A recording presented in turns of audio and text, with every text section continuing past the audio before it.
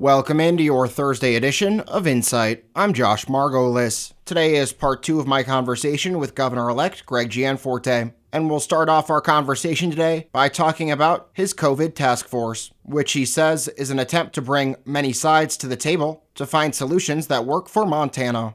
And that's what we hope to fix with this task force. I have small business owners, I have local leaders, I've got teachers, there's medical professionals, tribal, and our faith community is represented on this COVID task force. And so the first question I'm asking today of the group is, what are we doing well right now? What is not working? And thirdly, what should we do differently? And we'll collect that input. I get the reins for the state of Montana on January 4th. We'll be ready to roll out our plan at that time. And I've been clear. I think that we need to keep people safe. By then, we should have vaccines in the state, which is going to really help our frontline healthcare workers and the elderly who are more susceptible to more severe symptoms. And so we'll need to use the facts and the input from this group and the science to make the best decisions. And you've preached personal responsibility during this pandemic. Do you believe that includes wearing a mask?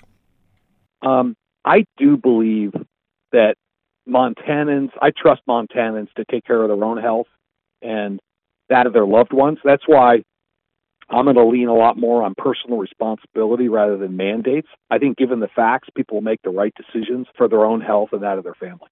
Moving on to the budget, the outgoing Governor Bullock released a budget proposal last week or so ago, and he says that there's no cuts and no tax increases. Are you planning on significantly changing that budget proposal? I appreciate that input. We're going to have our own budget. I'll release it early in January. That's really the task. And our budget is going to focus on implementing Montana's comeback plan that I campaigned on. That's the mandate we've been given by the people of Montana. So we'll have our budget, and I look forward to sharing the details with you.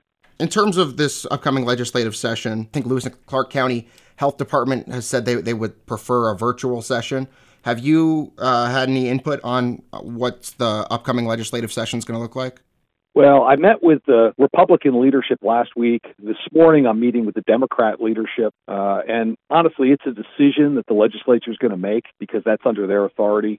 My input is, we've been elected to do the business of the people. We need to meet. I think it's very difficult to do that if you're not face-to-face. But secondly, and just as important, we need to assure the safety of the legislators and the staff in that process. And there are reasonable precautions that we should take to make sure that we can meet safely and get the people's business done. And that does it for your Thursday edition of Insight. For New Media Broadcasters, I'm Josh Margolis.